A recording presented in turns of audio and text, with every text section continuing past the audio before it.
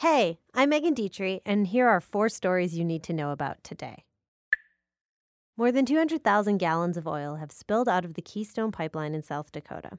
TransCanada, the company that operates the pipeline, says that 5,000 barrels of oil leaked from the pipe in Marshall County on Thursday morning.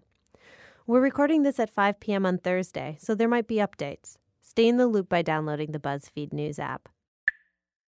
House Republicans finally passed their tax reform overhaul on Thursday. The bill still needs to make its way through the Senate, but the Republicans are relieved to have passed something before Thanksgiving, especially after failing to repeal Obamacare earlier this year.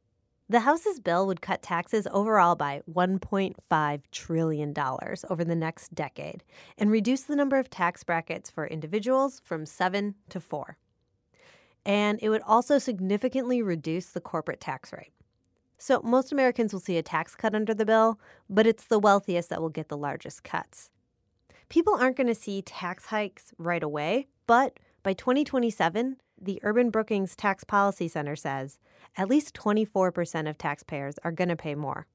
Now, all eyes are on the Senate, which plans to vote after Thanksgiving. The Senate's bill, unlike the House's, also includes a major change to the healthcare system. It would repeal Obamacare's individual mandate to buy insurance. But just like what happened with Obamacare repeal earlier this year, the legislation's future hinges on the Senate. And there, Republicans can only lose 2 votes and it'll still pass.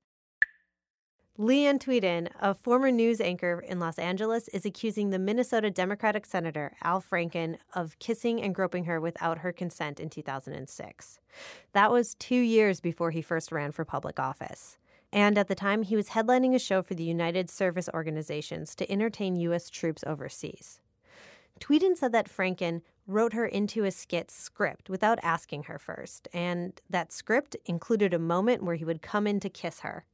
During the rehearsal, she says he grabbed her and stuck his tongue in her mouth. I sort of pushed him back and I said, "Don't ever do that to me again."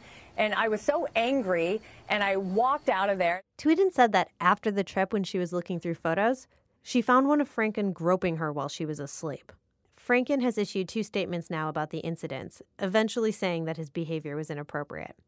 Senate Majority Leader Mitch McConnell said in a statement that the Ethics Committee should review the matter and called on his Democratic colleagues to join him. A judge declared a mistrial in the case of Senator Bob Menendez after a jury could not reach a unanimous verdict. Menendez is a New Jersey Democrat who is charged with accepting gifts from a wealthy friend and donor in exchange for political influence. He was indicted 2 years ago.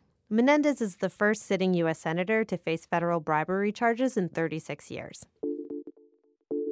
For more of the latest stories, download the BuzzFeed News app, and you can listen to this briefing reporting to you wherever you find podcasts.